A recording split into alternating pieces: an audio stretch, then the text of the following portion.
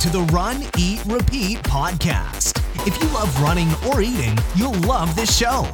Now, here's your host, Monica Olivas.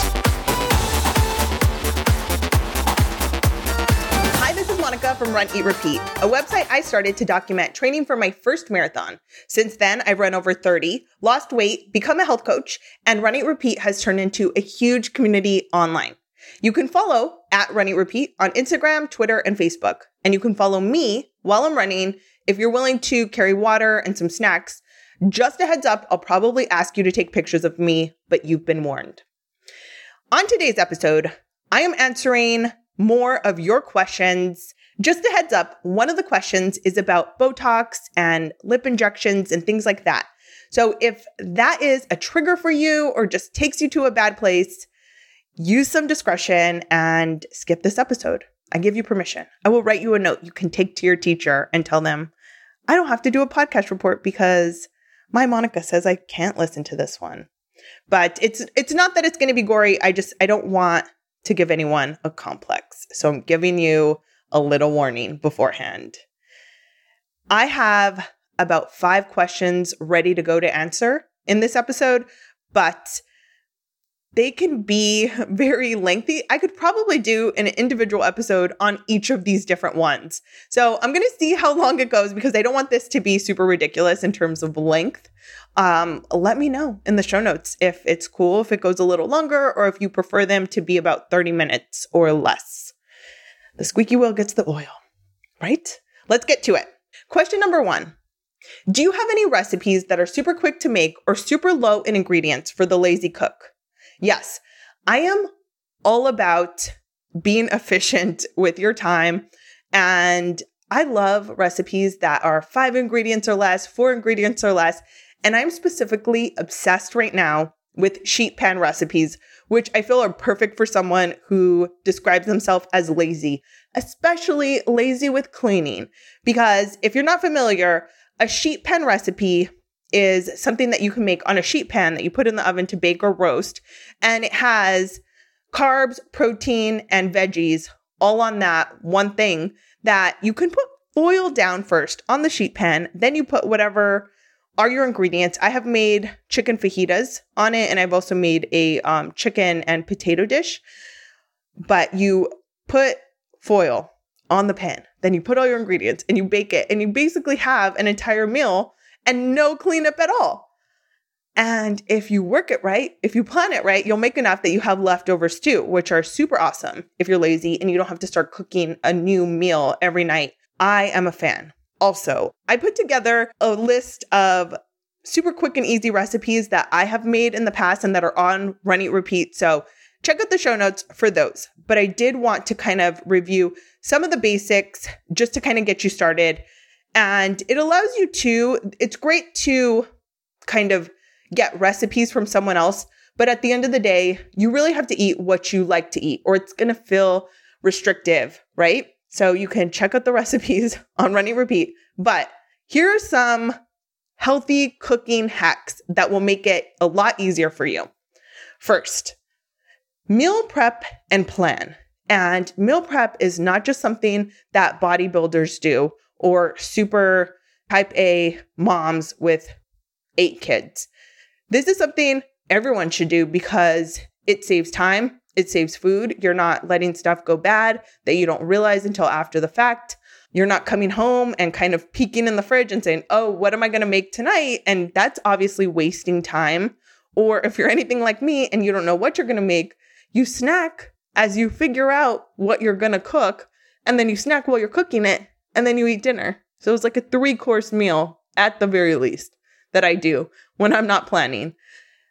It also makes it you kind of get it over with. If you do as much meal prep as possible in the beginning of the week or whenever you go grocery shopping, you buy everything that you need for your plan for the week. And that could just be a plan of dinners. If you already have kind of set breakfast and lunches, but you come home and chop anything that needs to be chopped, kind of marinate anything or portion things out for different snacks. If you do that in one go and you kind of do it all in one night, give yourself an hour or two to knock this out, you are going to make it easier for yourself during the week. And it saves a lot of time too, because you're not re-cleaning up every time you make a new snack or make a new meal.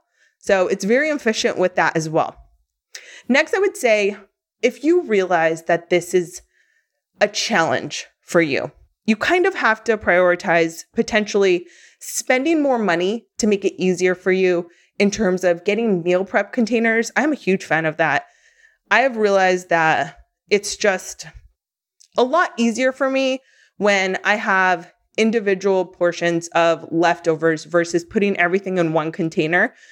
I just feel like it's more efficient to just grab one container versus grabbing out a big container, putting it in a bowl, then heating it up, and then adding whatever. It just makes more sense to me. So I have meal prep containers that I super love, and I'll put a link to them in the show notes.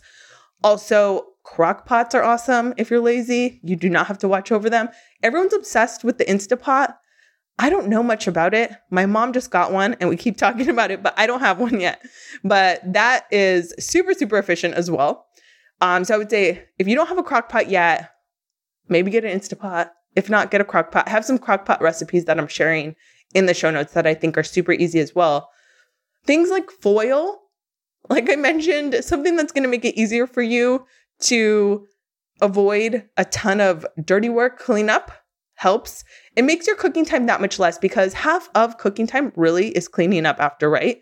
So you can cut that out if you are able to kind of cover your pans, cover whatever you need to that would result normally in extra scrubbing. Also, something that would cost extra money, but you need to prioritize how much do you really not like cooking or how much do you really not have time for it, is to buy things that are more kind of already ready-made, like pre-chopped veggies. They cost more for sure. Anything that's already chopped for you, veggies or fruit or even protein. If you're getting chicken that is sliced in tenders or some other way versus chicken on the bone, it's going to be more expensive. But if that is going to make you less likely to then roll through Chipotle and buy food out, that's still saving money, right? So you got to prioritize your time versus how much you don't like this versus, I don't know, anything else that you've got going on. And my next hack is to identify your favorite foods and find ways to use them that kind of give you some variety. I am a huge fan of ground turkey. I recently did a post. It was a partner post where I did ground turkey 5 different ways. So in the beginning of the week, I made a massive batch of ground turkey and I cooked it with onions and garlic and just kind of some generic spices, like a little bit of Italian seasoning, a ton of extra garlic, salt and pepper. I'm just going to keep saying garlic because I put so much garlic in it. I probably still smell like it. And then I used it in 5 different ways throughout the course of the week.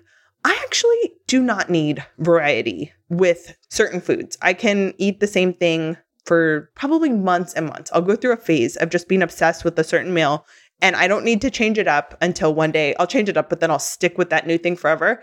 So I did it 5 different ways just to illustrate a point, but you can do that too. If you have a certain, if your favorite thing in the world are baked potatoes, you can have it a couple different ways so that you just make one batch and then you can switch it up a little bit over the course of the week so that you don't get bored of it if that is an issue for you. So I say try to be as efficient as possible with your planning and prep. And then I have a bunch of recipes on the blog in the show notes that you can check out. There's a couple of crock pot ones. Also breakfast, so many breakfast dishes you can prep the night before, and then you can do them in batches. You can do overnight oats and do, 3, 4, 5 at a time so that you have it for Monday through Friday. As you bust through your week, you don't have to remake breakfast every morning. It just makes it very efficient. It helps, like I said, with cleanup, which helps cut down on time. And it doesn't require that many different ingredients if you're going with a certain flavor or theme each week. Let me know if you have any other suggestions. If you have a super awesome sheet pan recipe, definitely share that with me too, because I'm still so obsessed with that. Okay, next question. How do you know what is a reasonable gain in speed over a 4 to 6 month training cycle? In parentheses, it says shaving 10 minutes off a half, 20 minutes off a half. Okay, this really depends on so many factors. What was your fitness level based on kind of where you think your starting point is? If it was your first race ever and you didn't know what to expect and you did an 8-mile training run, like that was your longest run, then you can make amazing gains in 4 to 6 months. You can get a ton faster. Or if you had a horrible race day for whatever reason, it was really hot, the course was a lot hillier than you thought, you can show up to another race fitter and it's a flatter course and just like bust out an amazing, amazing race. So it really depends. If the last race that you are kind of using as a gauge, right, that's your starting point. Point A is where you are and you want to see how far you can get in 4 to 6 months. If point A is you on an awesome race day after a super awesome and strong training cycle where you gave it your all, you probably won't be able to shave 20 minutes off. That's a huge, huge difference. So unfortunately, I can't really say that, but you can get a good idea of what to expect at a race on a couple of different things. First, if you're being honest with yourself, you can assess what is your pace for long runs right now in this training cycle, right? Like, what is your pace for your long run right now? And then how fit are you? What is your difference in fitness from the last race that you're trying to improve upon? Do you have any other factors going on that are going to impact your training and fitness? Are you coming back from an injury? Or are you super, super busy and traveling a lot, so you're not going to be able to get in all your runs? Or do you not have anything kind of tying you down? You live in an awesome climate and you want to show the hell up to training? All of that factors in. And I would say just be honest with yourself about that. How much are you showing up to training? What are your long runs like? What is your fitness level like? How many miles a week are you running?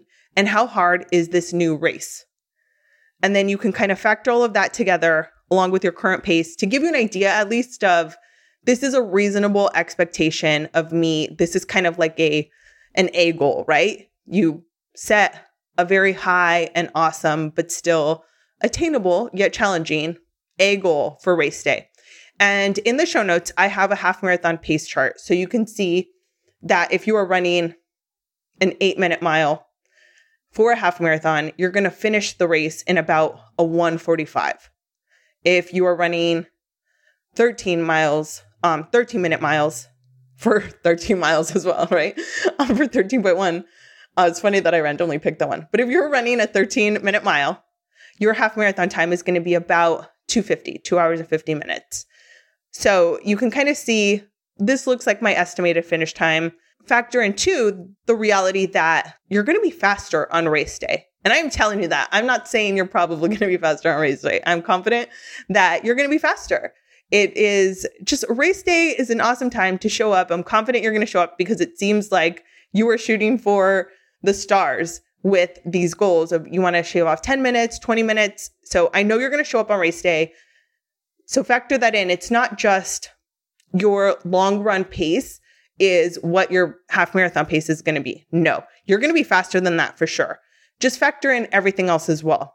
And there are race prediction charts and little different calculators that you can put in your last time, like your previous race time, and how much you're running right now.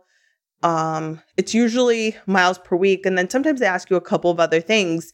And there will be something that will give you an idea.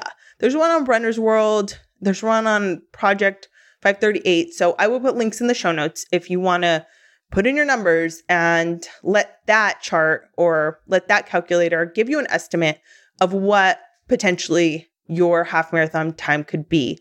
And then the fill in the blank part of how much work are you willing to do? How fit are you? How much time do you have? What are your resources and what would stand in your way? And then that would give you a better idea. And outside of that, I would say to work with a coach to be able to tell you. Hope that was helpful. Okay, question number 3. You're open about most things, but I haven't seen any info on if you did something to your lips a while back. It looks cool. Cost range, is it a one-time thing? Redone like eyelashes or a spray tan? I don't have lip filler, but I do get Botox, and I have gotten it originally when I first started to get Botox. Oh my gosh. And I think I got it. This is so horrible, but let me give you the disclaimer that I live in Orange County. The first time I got Botox, I was probably 23 or 24. And people like to call it baby Botox. It makes them feel better. That it's just a tiny bit. It's just preventative, because I was noticing that I was waking up in the morning with kind of that line in the middle of my forehead or my eyebrows. And a lot of people in my family have that. People call it the 11s. I didn't have 2 lines. I just had 1. But it's a very deep one. And a lot of my family members have 1, and it's very, very deep. And so I thought, oh crap, I'm going to get this. So I got Botox for the first time very early as a preventative thing. Since then, I have gotten it more on my forehead, and I got it around my mouth. I started to get around my mouth this year, which kind of Botox, if you're not familiar, it is poison. Yeah, it's poison that basically paralyzes your muscle. And it's called Botox because I think it is made with some sort of derivative of botulism. I am aware of this. I don't need a lecture. I've done worse for less. The point is, I realize that it paralyzes the muscle so that you can no longer make that. I couldn't make that face anymore. That gave me that wrinkle in the middle of my forehead. And since then, I've gotten into other areas, including, it wasn't like on my lip, but around my mouth, and it relaxes the muscle. So sometimes things do look bigger, or right after it happens, like I will get swollen. I have done other things. The Invisalign makes my lips look bigger, even when I'm not wearing the Invisalign. When I'm wearing it, they look noticeably. And again, Invisalign, another topic for another day, but it is not invisible. And because I have big teeth, and because I had a lot of the anchors are the little spots that they put on so the Invisalign holds on, they stick those to your teeth so that the Invisalign will stay. And those you can see even without the Invisalign on, and they push my lip out. So that has definitely made a difference as well. What I realized, I think there are a lot of makeup tricks you can do and angles that really, really help. And like I said, what I realized is when I used to put foundation on my face, I would put it on as if I was putting sunblock on. And only recently did I realize this was including over my lips. So I was making my lips look smaller all the time. And then I would try to wipe it off or put lip gloss on top of it.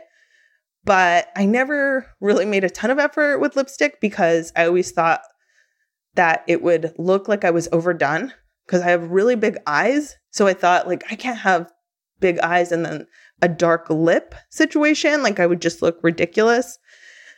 Anyways, the point is that you can do a lot of things without having to do the lip thing. Now, the entire story of lip injections is I did try to get lip injections over 3 years ago, probably 4 years ago. I went to a place. I found a place that I no longer go to for Botox. There was a Groupon for it. I went to this place and it was not a med spa. It was a medical type office that specialized in other things that weren't plastic surgery, or it wasn't a dermatologist. It was, let me just leave it at, it was a Groupon for Botox. I went. I saw that they had lip filler as well, and basically got upsold lip filler. And to make a long story short, when they went to put it on me, she stuck the needle in my lip and then took the needle out and then squeezed my lip and this was like when it was she was barely trying to do this. You know what I am thinking now is that I didn't even get my money back for this. This is so ridiculous that this happened. I passed out. I have never passed out in my life, but her starting to put the needle in and just the way she was the way she was squeezing my lip hurt so bad. It really was, I feel like, more the squeezing than the needle. I really believe this. I passed out to the point where I was in the office or in the room with just the doctor. She had to suddenly rush over to the door, open it, yell for someone who came with smelling salts, and I was passing out and I was a mess. And it just left me with a bruise. And I had to, again, this is like 4 years ago. I had to make up a story. Ben did not know I was doing this. This is like back when I was with Ben. And he didn't know I was doing this. I had to make up a story about why I had a black lip. I don't remember what I said. It was something stupid, like I was clumsy and hit my face on something. This is so ridiculous. And it was just like a cluster. And since then, I have wanted to get it. Do not get me wrong. I don't want to be like crazy fake lips, but I think I have big features. I think I could kind of pull it off. But I am the thought of that, I think I would pass out just from that anticipation, just because I would stress myself out too much. So there's my little story with that. I definitely will continue to get Botox and whatever else magic stuff. I don't know. I got to start getting some fancy face cream and all of that stuff, which is another topic for another day. I am starting to be more proactive about those things. And yeah, I don't talk about this. I also want to say and make this a very big deal because I don't think it's necessary for people to do this. In my defense and how or why I get it is A, I want to. So there's that. B, my job is the blog and social media. And so I'm taking pictures of myself a lot. And I don't think you guys are hanging out with me because of how I look. I'm not that special. But I have to see pictures of me a lot. And I want to feel like I look good, you know? So it makes me feel a little better. I don't think it's a thing. I live in Orange County also. People are gorgeous. I'm a 2, maybe on my best day. On my best freaking day after the flu. So I'm also really skinny and I got a blowout as a 2 at most. So I don't know if you can hear Vegas, but he's super freaking out right now. I don't want to plant the seed in your head of someone needing to do this. You know, like maybe you think you're fine, but if your friend keeps talking about how they need to go on a diet, you start questioning if you need to go on a diet. I don't talk about this because I don't want me saying, oh, I got to go get Botox again. You start thinking, does she think I need to get Botox? Or maybe I need to get Botox. I am way too self-involved. I am a complete freaking narcissist. Like I've said, I never say anything in an effort to get anyone else to do anything. I'm way too self-involved for that. But I also don't want to put that idea in anyone's head. I want you to be happy with what you have going on. So if you want to talk about this more, I am super open to it. I just don't want to encourage this if it's not something that's already on your radar. If it's on your radar, ask me a question, because I also don't want you to go get a Groupon for Botox and pass out in some sort of exam room that maybe had letters on the wall that you had to read in order of size, if you know what I mean. Don't get a Groupon. Go to a friend who knows someone who went to a good place. That was a major fail. And tell me if you've got a lip injection and if it hurts that much, because it was just like a complete waste for me. But whatever. Maybe that's just like a random story. It isn't that bad of a story. It's actually kind of funny because you know how you hear like, oh, there's like horror stories that maybe, I don't know, like someone got a Groupon for a boob job and got their boob put on backwards. I don't know. It really could have been worse. It's kind of just funny and it teaches me a lesson to keep it together and do some better research, right? Anyways, it is though I'm trying to go back to the question and read it. The cost range, I want to say it was like $600, I think. Most of these things are either by the unit, like G-Unit, but Botox is by the unit. So depending on how much you get, different places will charge differently. And then though, I think for everything else, they charge by the syringe, and lip things are just by the syringe. And so it's like $500 to $800. I'm going to guess. That was a while back. Hope that was helpful. And also slightly entertaining. I don't know. I'll try to see if there's a picture of me when I obviously had some sort of issue. I want to remember what I said, what my story was on why I had a fat lip. Maybe I blamed it on Vegas, like knocking something into my face. I really didn't. Anyways. Okay. Next question. I just ran my third half marathon and I feel like I'm starting from scratch each time I train.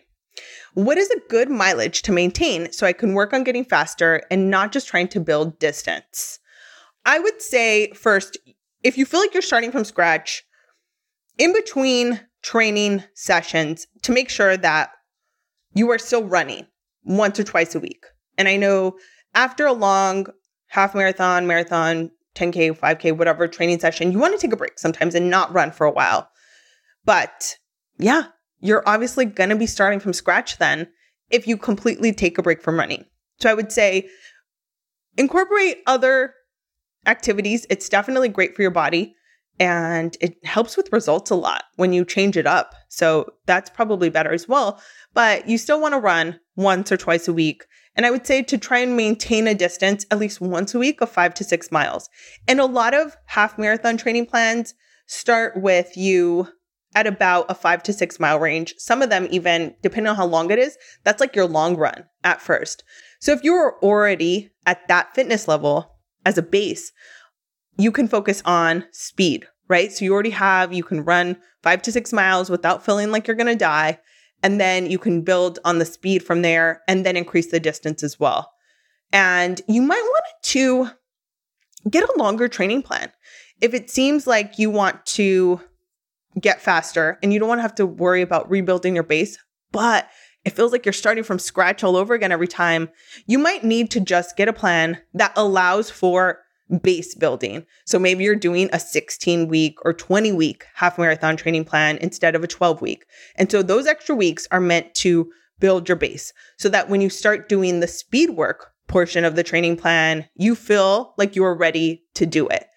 And so those are a couple of options. You either want to keep maintaining some sort of mileage a couple times a week, or choose for your next race a longer training plan that gives you some time to build back up so that you feel fit, you feel confident in your base, and then you can do the speed work. Good luck. I hope that was helpful. Question number 5. We made it. Well, let's see. How do you maintain high mileages and not get injured? Okay. First, I want to say, because this is like, how do you, as if it's asking me. I'm going to throw it back to you who is listening to me. You need to be self-aware if you are injury prone or if you have a reoccurring injury or lingering thing. If you get injured with high mileage, acknowledge it, don't ignore it and wish it's not going to happen the next time, and be super proactive. You incorporate this into your plan so that you realize, you know what? I like to run and I like to run high mileage, but I get injured after, if I run more than 20 miles a week, 40 miles a week, whatever it is, right? Whatever high mileage means for you. If you realize that, if this has happened once, okay, maybe it was a fluke. If it's happened twice, I would say, yes, I'm going to be aggressive about it because we all know being injured sucks. I personally do not do a ton of quality. So how I think in the past I've been able to avoid injury is the fact that I don't do speed work. And that is probably horrible to a ton of people. And it has probably kept me from qualifying for Boston. And it has probably cost me the respect of people that take themselves very seriously. You know what? Doesn't keep me up at night. I like to do quantity over quality. That's who I am as a person. So I think one of the things is kind of realizing where your priorities are and self-awareness. When did we talk? I talked to Janae, Hungry Runner Girl. It might have been during Pile on the Miles. Did I tell you that she had her baby? She was super pregnant when we talked. It was in November. Hi, Janae. I love her. She is amazingly fast. She can run a marathon a full freaking marathon in a time it takes me to run a half.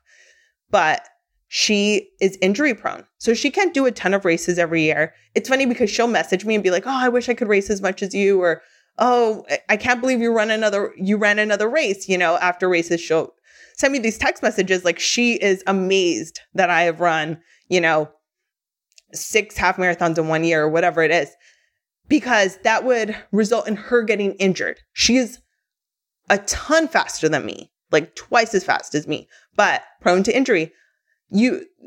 Every is different. She realizes that and she allows for it. So she has a whole team when she is training for a race. And I don't mean like a complete professional team like she is Meb, but she works with a chiropractor and she has a running coach so that she doesn't run too much and allows for rest days. And she does a ton of foam rolling. Like, she is diligent about it. And that's what you have to be. So I put together a list of 8 tips to avoid running injuries that I will go through with you. But if you are running right now or doing something else, you can check out the show notes at Running Repeat to see this list.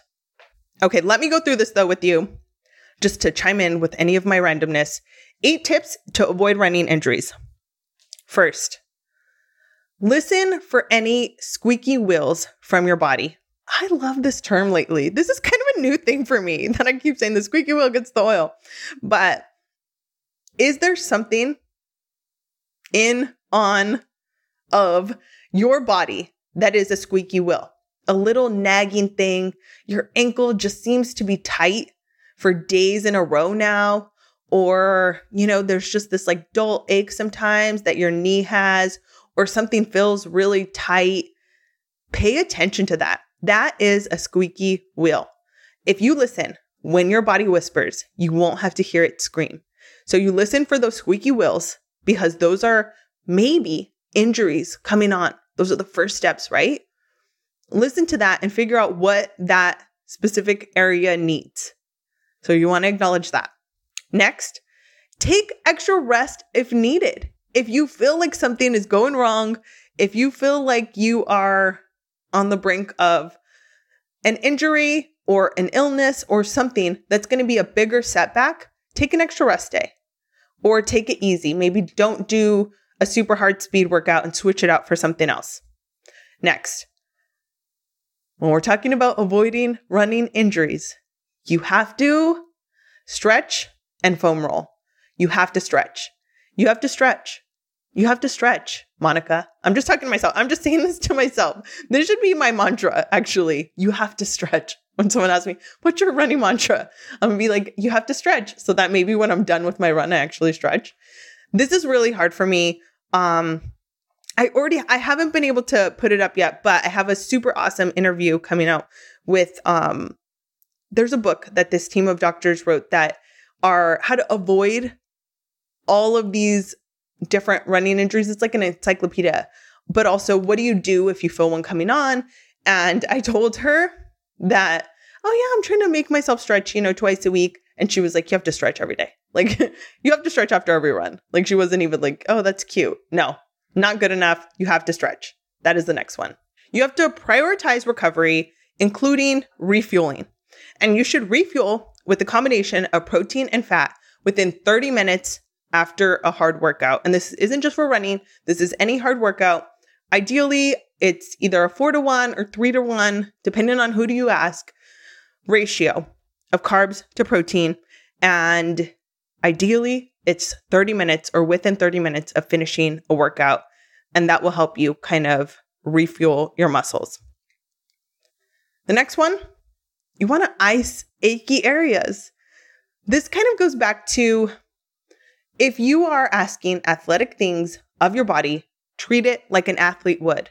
And if you were involved at all in competitive high school sports or college sports, you know that before and after hard training sessions or games or matches or whatever, people, did ice baths or did a jacuzzi or got a sports massage. Like, you want to do all of those things to be kind and loving to these parts of your body that you are working really hard. Next one, incorporate strength training and cross training and potentially yoga. And this kind of goes along with the stretching, but it's different in that you might not want to be running every day, especially if you are injury prone. You need to take rest days. And if you need to take a lot of rest days, if you can only run 3-4 days a week without getting injured, then you can incorporate some muscle balancing, strength training, and yoga for stretching into that as well. Next, get a sports massage. And it would be even better if you had an ongoing relationship with a masseuse that knew your body, and a sports massage specialist, like someone that works with athletes and can tell you, hey, I noticed that one of your quads is a lot tighter than the other. You know, they get to know your body, they understand your training, and can help you, if you're not super intuitive with what's going on with your body, kind of figure out if there is something that seems a little off, if you have a muscle imbalance. And finally, you need to know the difference between being sore, being tired, and being injured. And that is very hard because as distance runners, we can oftentimes take a lot of discomfort. And so it's hard to realize, like, am I just being a baby? Like, should I tell myself, like, suck it up and keep going? Or am I really getting hurt right now? Is this an injury? Am I just sore? Am I tired? Am I full of crap? Like, you need to know your body and you need to be aware of it, which is why figuring out if there's any squeaky wheel, doing a head-to-toe assessment on a regular basis of, is anything in my body telling me, hey, it needs a break? Or maybe, you know what? It doesn't need a break, but it needs some extra love. It needs some extra stretching or massage or icing or heat, or it needs to be taped. Any of that. You need to be an expert in your body and realize the signals of, I'm about to get injured. Sometimes that means you're just more tired than usual, like your legs feel heavy, you know, you need a little extra rest. Sometimes something feels tight, and sometimes what you don't want is some sort of shooting pain. So just being aware of that and knowing the difference between those things will help you avoid something turning into an injury. I hope that was helpful. Like I said, you can check that out in the show notes. All that whole list is there. And if you have a question for me, you can email me, runeatrepeat@gmail.com. It's helpful if you put podcast question in the subject line. Obviously, you can ask me about anything, because today I was talking about Botox and smelling salts, which I don't even know what those are, but I think that is crazy. And you can also, if you want, leave a voicemail as an alternative. 562-888-1644 is the Run Eat Repeat voicemail line. So you can just leave a message with your name and location, city, state, country, whatever it is. And yeah, whatever you want to know. Obviously, everything is fair game at this point, but I hope it was helpful or educational or both. It's infotainment, right? I super appreciate you listening. Have a great run. Thank you for listening to the Run, Eat, Repeat podcast. For more information, check out runeatrepeat.com.